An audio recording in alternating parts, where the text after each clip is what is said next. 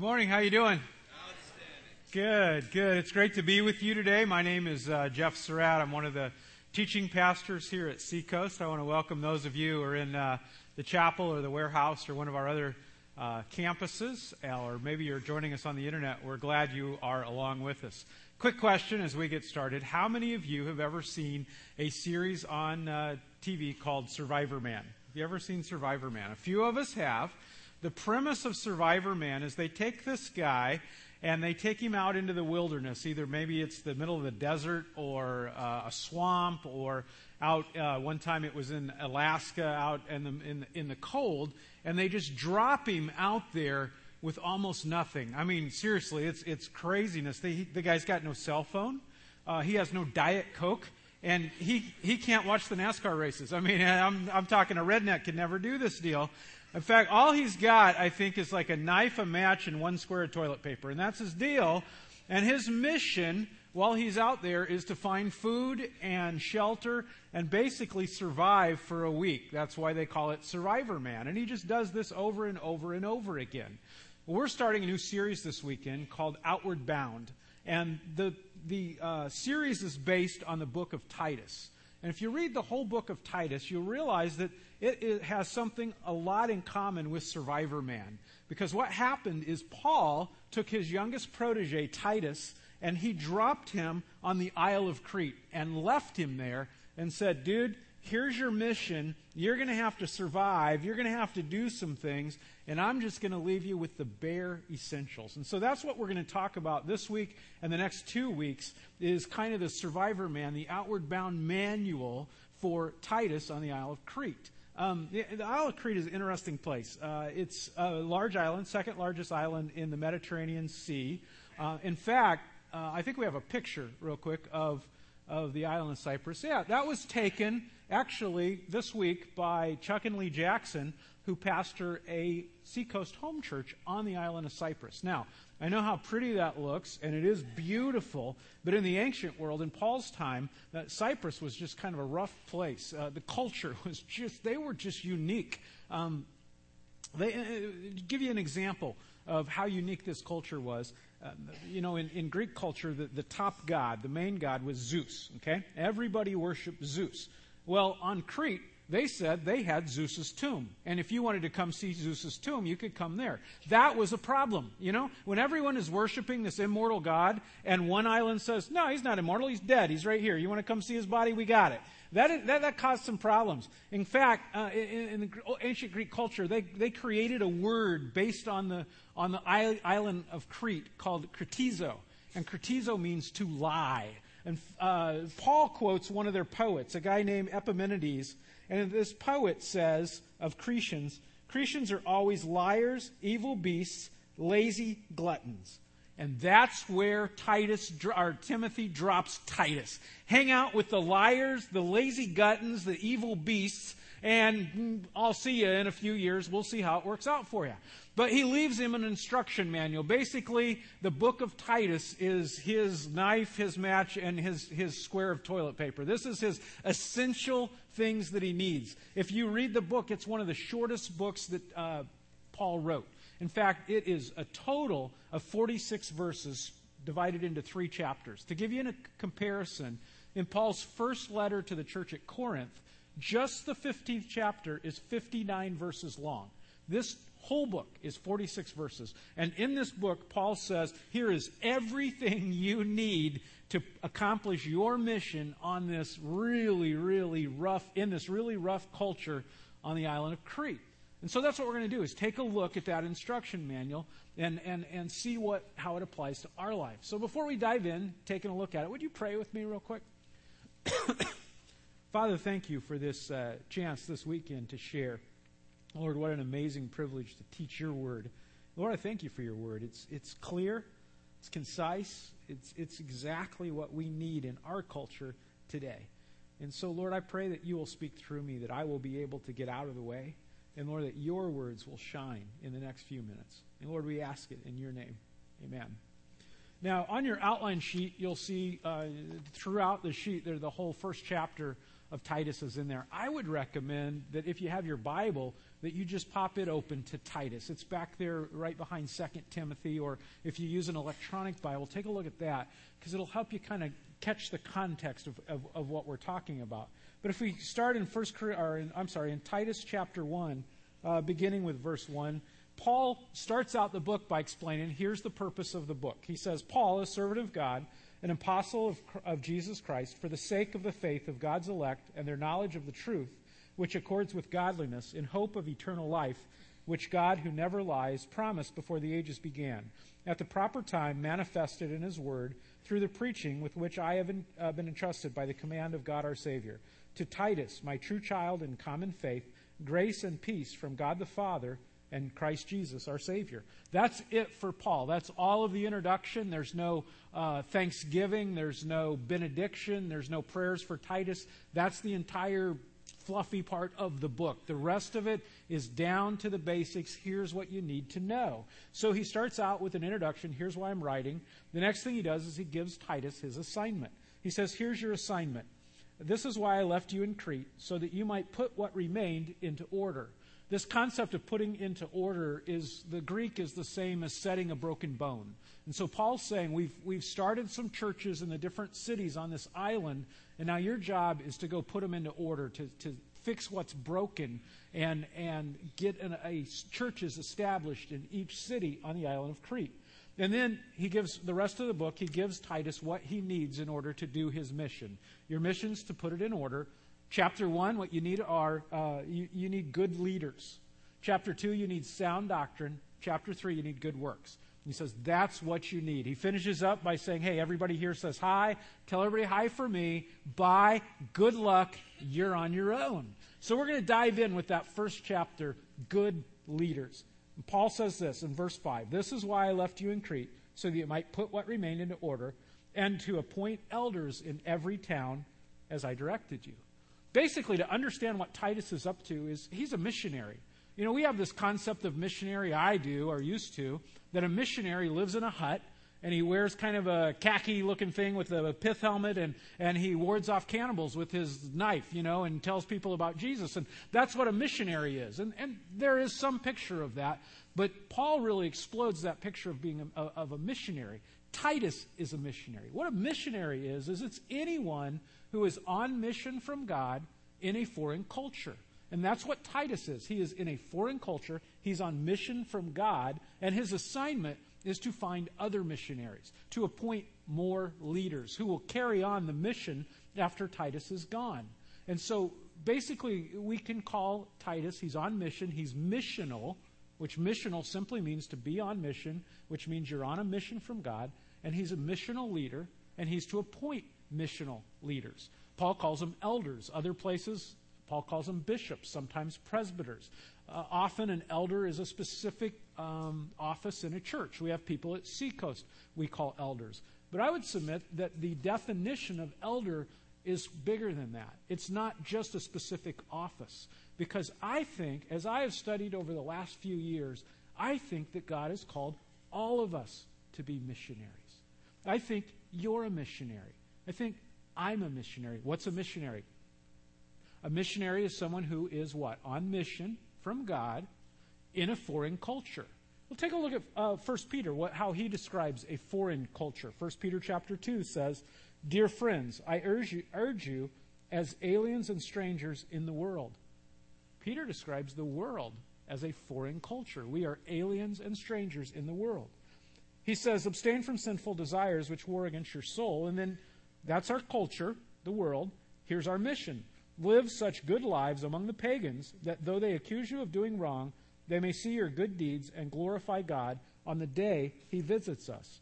The truth is that you're a missionary. You are on mission from God, whether it's in your home or your school or where you work or in your neighborhood or in your community, even in your church. You are on mission from God. You have been planted by God in a foreign culture. When you committed your life to Christ, you became a resident, you became a citizen of God's kingdom. And God said, but I'm going to plant you in your community, and you are on mission from God, sharing the good news of the gospel within your context. To kind of give you a better idea of what a missionary looks like in the 21st century, I want you to meet a missionary from Los Angeles. Take a look at this.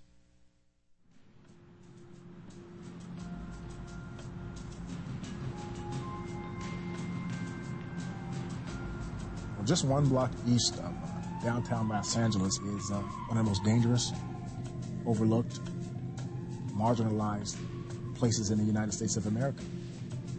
And that's Skid Row. Skid Row is a place where horrible things happen all the time. Women and children are the most vulnerable to the crimes, but you also have gang members and drug dealers who sell drugs near rescue missions and hinder efforts to help people in the area. This is where I work. This is where God called me to be. And I believe that with my whole heart.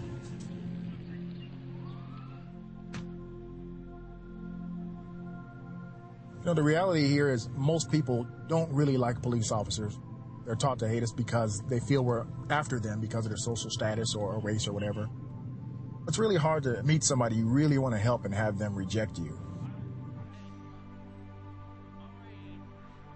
Some of them hate my guts.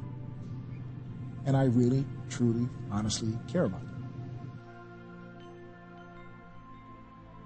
I try to look at people the way I think God looks at people. And in spite of all our mistakes, God still loves us. So in spite of all the mistakes that a lot of the people in Skid Row have made, I want to show them that I love them and I want to help make their lives better.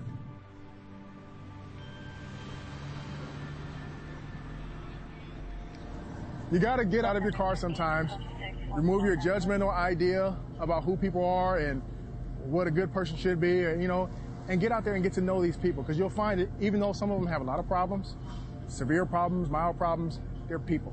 Let me feel it. Mm-hmm. Oh, there you go. That's it. That's the real deal right there. We'll get you there. All right. Deion Joseph. Call me Deion. They're told the police hate you.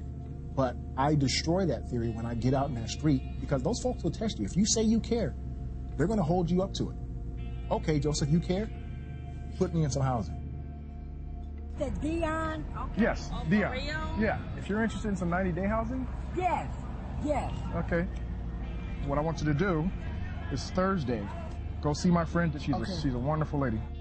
Over time, the people see you for who you are, not what you are. They know I'm doing what I'm doing, not to harass them, but because I'm for them. All right? Will do, baby. All right, ladies. Take care.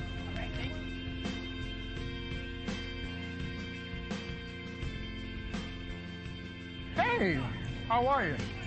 You're a star. How you doing? Because you love this Skid Row people. I do. Get to know people on an individual basis. I know their names. I know when they've been sober. I know when they're high.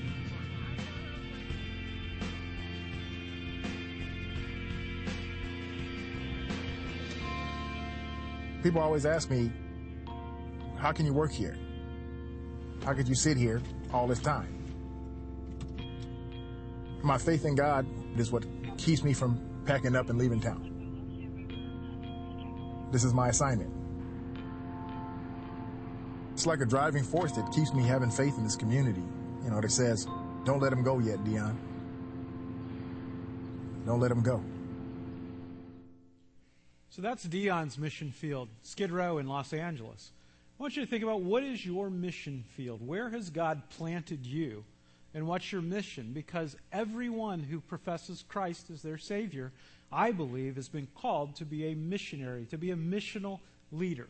What Paul does with the rest of this first chapter of Titus is he gives us two pictures, the picture of a great missional leader and the picture of a miserable missional leader. And so that's what we're going to look at. First of all, the great missional leader. We'll pick it up with verse 6. Paul says, if anyone is above reproach, the husband of one wife, and his children are believers, and not open to the charge of debauchery or insubordination, for an overseer, as God's steward, must be above reproach. He must not be arrogant or quick-tempered or a drunkard or violent or greedy for gain, but hospitable, a lover of good, self-controlled, upright, holy, and disciplined. He must hold firm to the trustworthy word as taught, so that he may be able to give instruction in sound doctrine, and also to rebuke those who contradict it. That's a great missional leader. Let's break it down a little bit. Paul talks about being above reproach. And I think there's about 3 areas that he refers to about being above reproach. A great missional leader is above reproach at home. At home. He says that a great missional leader should be the husband of one wife. Now, there's been a lot of talk through the years in the church about exactly what does this mean. Does Paul mean that only men can be elders? Does he mean that only those who've never been divorced can be elders? If you look at the Greek, the original Greek there says a one-woman man. And I think what Paul was really drilling down to is that if you are going to be what God called you to be, a great missional leader, then you will be faithful to your family. You will be someone that your family can count on. They know that your word is good. They know that you are going to stay, that you are going to be there. That if you promise something, you'll carry through with it, and that you're not out in the workplace or on Facebook or someplace else with your emotions out in places that they shouldn't be. Your family knows you are there. You are faithful. You can be counted on. The next thing Paul says about a family is he says that the children should be believers and that they should not be open to charges of debauchery or insubordination. What Paul is saying there is that a great missional leader is responsible for their family. They know that their family's spiritual life, their family's connection with God is their responsibility. It's not the school's responsibility. It's not the church's responsibility. It's their personal responsibility. I believe we will be held accountable by God to how we built into our family, especially as it comes to their relationship with God. See, as we were raising our kids, we saw the church not as responsible for the spiritual life of our children, but we saw the church as an amazing tool to help us in carrying out our responsibility. And so we utilized everything the church offered. When our kids were young, they went to Kids Coast. When they got older, they were in the youth group. They were a part of youth small groups. When they were old enough, they began to serve in different capacities. My daughter started playing the guitar when she was very young in groups. So did my son, and they became small group leaders. And that wasn't on accident. We encouraged it. We even required some of that. And the reason we did is because in the end, you know who's going to be responsible? I'm responsible. Now, when they become old enough, it's up to them whether they accept Christ or reject Him. But I am responsible for, did I do everything I could? Did I utilize every tool at my disposal to help make sure that my children are connected with God? And it amazes me, honestly, when I see families who don't utilize the tools that the church offer. That's surprising to me, because someday you're going to stand before God and give an account for how you were responsible to your family. And part of that is going to be, well, I didn't really feel the church was that important. The kids didn't really want to go, so we didn't make them go. Sometimes we would just take like the summer off because, there's a lot of stuff going on in the summer. And okay, that's fine. But did you do everything you could to make sure your kids were connected with God? Tell me about how that worked in your life. And so what Paul is saying here is that a great missional leader is faithful to their family, and they recognize that they're responsible for their family. They're above reproach in those areas. And then Paul continues talking about being above reproach. He says, for an overseer, as God's steward, must be above reproach. He must not be arrogant or quick-tempered or a drunkard or violent or greedy for gain. I think what Paul is saying here is a great missional leader is above reproach at work or in public, at school, whenever they're not at home. They're above reproach. And he lists several things to kind of look at on your personal list. How am I doing in these areas? The first thing he says is a great leader is not arrogant. He's a humble person. And the way to find that out is, how do the people around you, your coworkers, the people who work for you, the people you work for, people you go to school with, your teachers, would they describe you as a humble person? Would they describe you as someone who's more concerned about the team than they are about personal recognition? That's what Paul is talking about, not being arrogant. The next thing he says is a great leader is not quick-tempered. I've heard people say, a short fuse just runs in my family. The ethnic group I come from, I'm Irish or I'm Italian, or you pick the ethnic group, and we're just a quick-tempered people. We just have short fuses. And I get that. I understand that. I come from a family of short-tempered people. My grandfather was an angry man. Back in the 1930s, how do I say this in a positive way? My grandfather ran a home brewing business. Okay? Do you understand what I'm saying? And he was an entrepreneur, and in operating his small business, a competitor one day actually came and took some of his supplies from his home brewery operation out in the middle of the woods. And my grandfather he was headed to the office, and on his way to the office through the woods, he came upon the competitor walking away with some of his, we'll just call it toner, okay? Taking some of his toner. My grandfather's response was to pull out a gun and shoot him. And that's what he did. He shot him. And the other guy responded by shooting back. Fortunately, neither of them were good shots, and they just winged each other, and so my grandfather didn't go to prison for the rest of his life. That was the natural reaction of a Surratt. My father, when he was younger, he was an angry man. One time when I was young, my father had a dispute with a local small businessman. My father felt like the businessman was possibly charging him in a way that wasn't ethical. And so my dad offered to do an amateur facial reconstruction for the man. You'll figure that out on the way home. That's being punched in the face is what that means. That comes very naturally to me. My grandfather was angry. My dad was angry. I fight with anger. Anger is my natural reaction. I mean, my fuse goes like this. But as a missional leader called by God, it is my responsibility to deal with that anger and to find a positive way to channel that anger. I can't just say, well, I have a short fuse, I'm sorry, that's just how I am. I don't have that luxury. And whatever your weakness is, whether it's anger or it's lust or whatever it is, as missional leaders, we deal with that. And the Bible says that in Christ we can do all things through Christ who strengthens us. We can deal with those natural weaknesses that are in our personality. Paul says not to be quick-tempered. The next thing he says is not to be a drunkard. And it's interesting, through Titus, alcohol comes up several times through Titus. So there seems to be some significance to how we use alcohol in relation to being a missional leader. And here's the deal. It's easy to approach alcohol from a legalistic standpoint, in a way that says no Christians, no leaders, no one in this particular office should ever drink alcohol at all. That's an easy answer. A difficult answer is to say what is wise. And here's how you decide that. What is my mission? What has God called me to do? What is the context of that mission?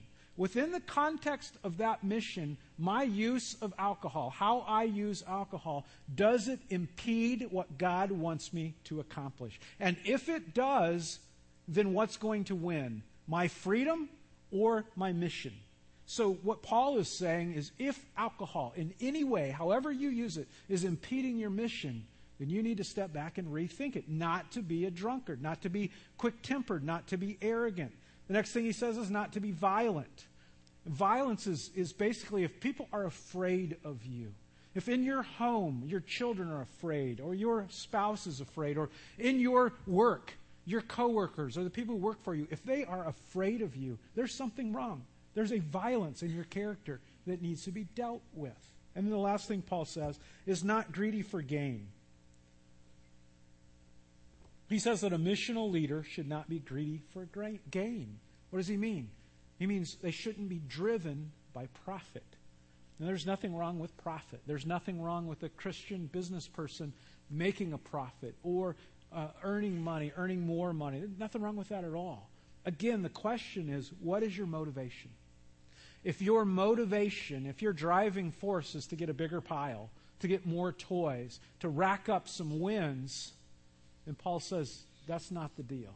The motivation should be, what is my mission? How can I expand that mission? And if, while I'm on mission, I also make a profit, that's awesome. That gives me resources for my family. It gives me resources for my mission. It gives me resources to give away. That's phenomenal. But not to be driven by a desire for gain. Howard Schultz is the CEO of Starbucks. And he said this: success is not sustainable if it is defined by how big you become or by growth for growth's sake. And then Paul says that a great missional leader is above reproach in his family, he's above reproach in public at work, and he's also above reproach in private. 1 Timothy 1:8 in the New Century Version says it this way: an elder must be ready to welcome guests, love what is good, be wise, live right, and be holy and self-controlled. Give 6 signs of a healthy private life. Ready to welcome guests. In the ancient world, this was very, very important because they didn't have hotels, they didn't have restaurants. So when you traveled, you relied on the hospitality of strangers. And Paul said, as Christians, we should be the most hospitable people of all. He says, you should be ready to welcome guests, love what is good, be wise, live right, holy, and self-controlled. Great checklist of how am I doing privately as a missional leader. So Paul says, be above reproach in your family life. Be above reproach in public. Be above reproach in your private life. And then finally he says that as a great missional leader, we have to be willing to do the hard work of leading. It's easy to sit on the bench. It's easy to criticize. It's easy to see what other people are doing wrong. But Paul says that if you're going to lead as a missional leader, you have to be willing to step up. He says leading means sticking. Let me read the verse. He must hold firm to the trustworthy. He must hold firm to the trustworthy word as taught, so that he may be able to give instruction in sound doctrine and also to rebuke those who contradict it. First of all, leading means sticking to the truth, even when it's tough. Sometimes we are just challenged to compromise and to soften what we know to be true. Paul says a real leader, a missional leader, sticks to the truth.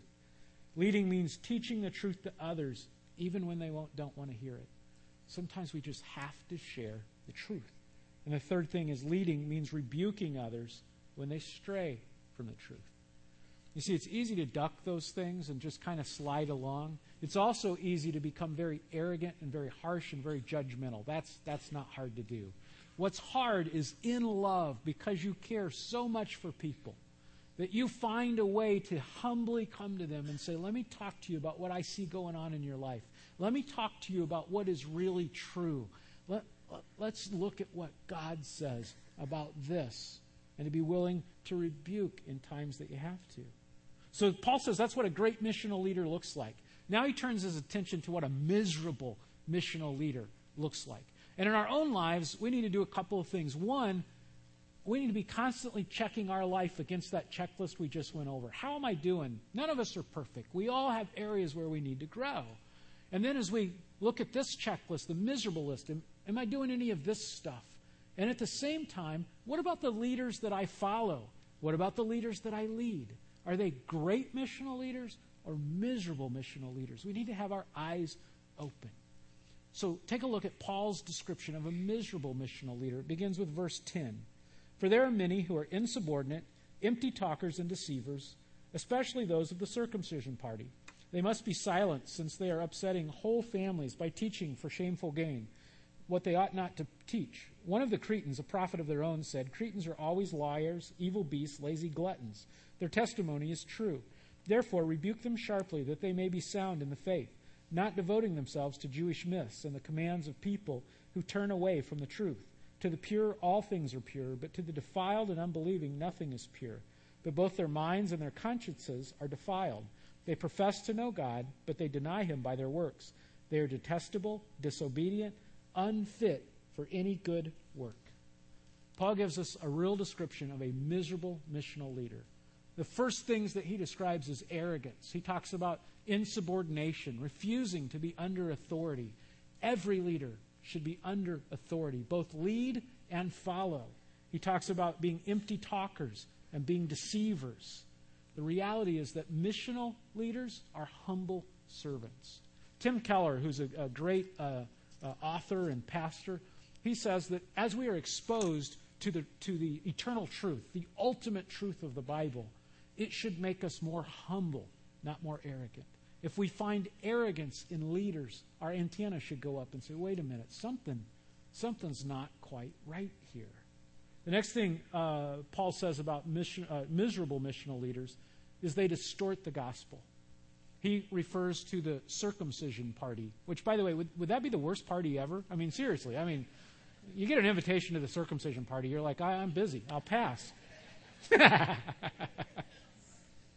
Sorry, that was cheap, but it is funny. See, what was happening in Paul's time is Paul was going and preaching the simple gospel to people, and people were committing their lives to Christ, following Christ. And then people were coming behind Paul saying, that's awesome, great, you committed your life to Christ, fantastic. Now, all you have to do is be circumcised, and then you'll be a full Christian. And it just drove Paul crazy, because these people were setting up barriers to Christianity, to being Christ followers, that Christ never set up. And Paul said, no. The gospel is very, very simple.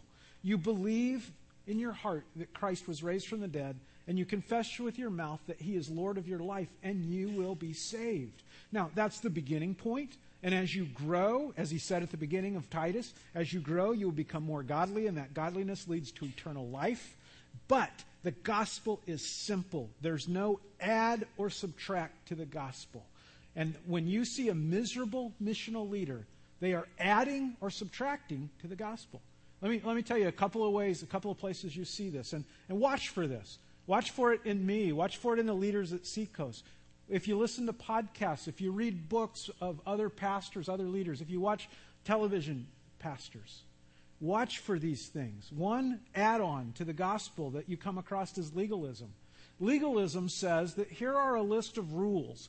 Do these things, don't do these things. If you do these and don't do these, then you'll be a Christian. And that's legalism, and that's adding to the gospel, and it's wrong. So watch for it.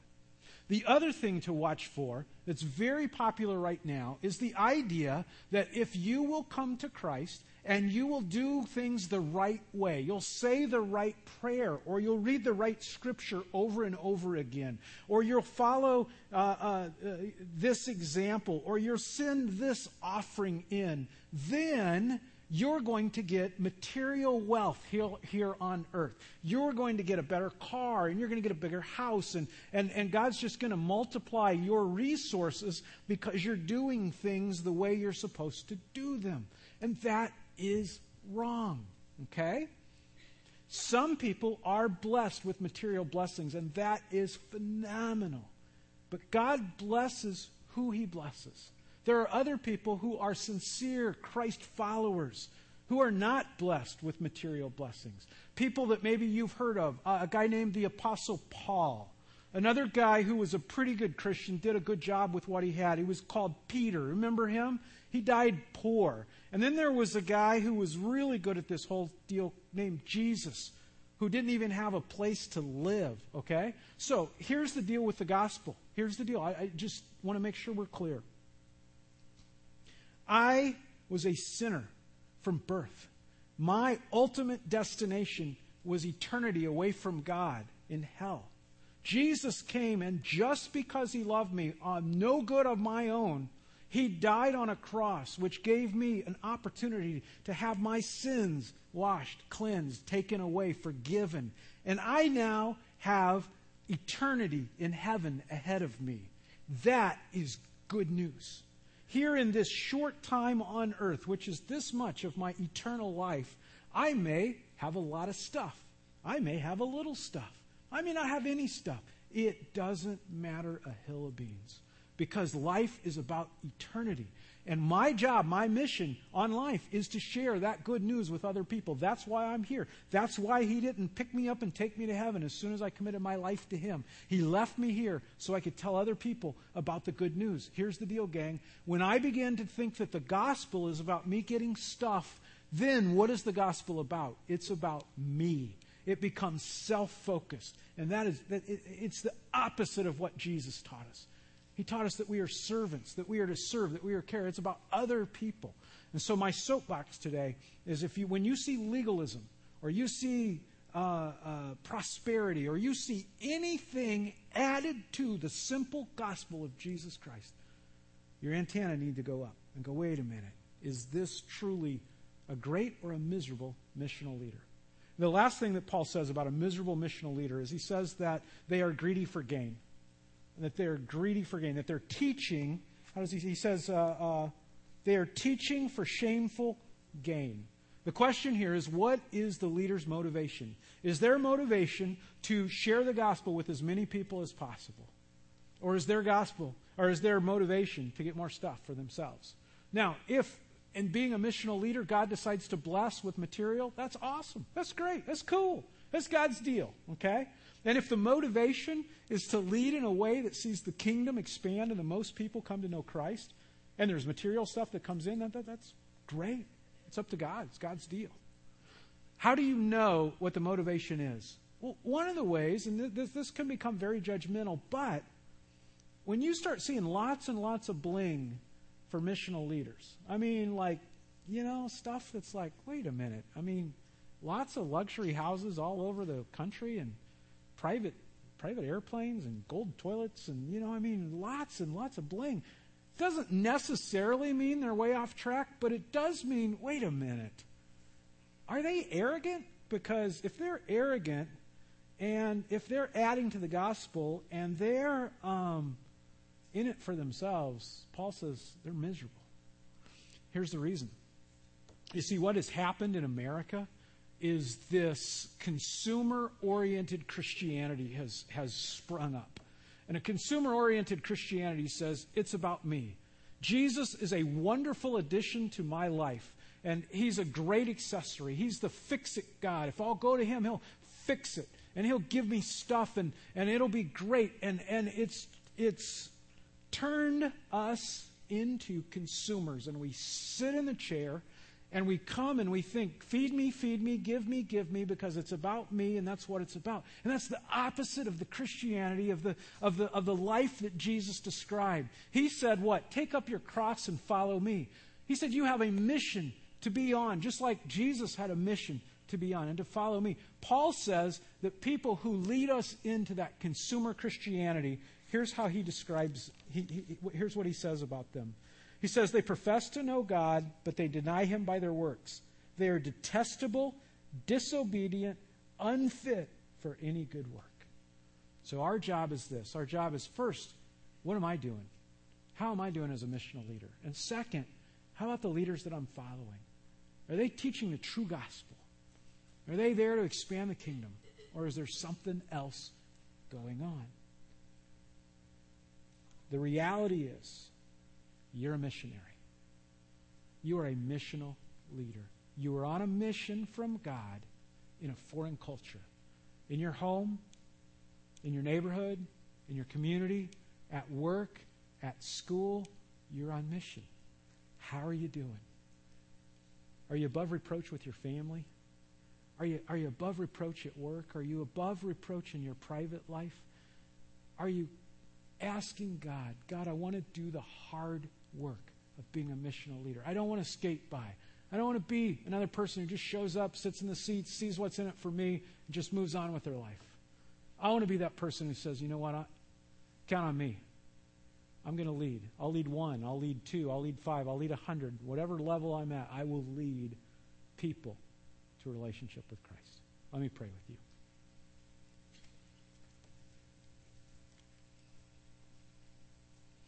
Father, the temptation is just to be judgmental and to point the finger at others and say, why aren't they? Why aren't they? But the reality is the person I'm responsible for is me.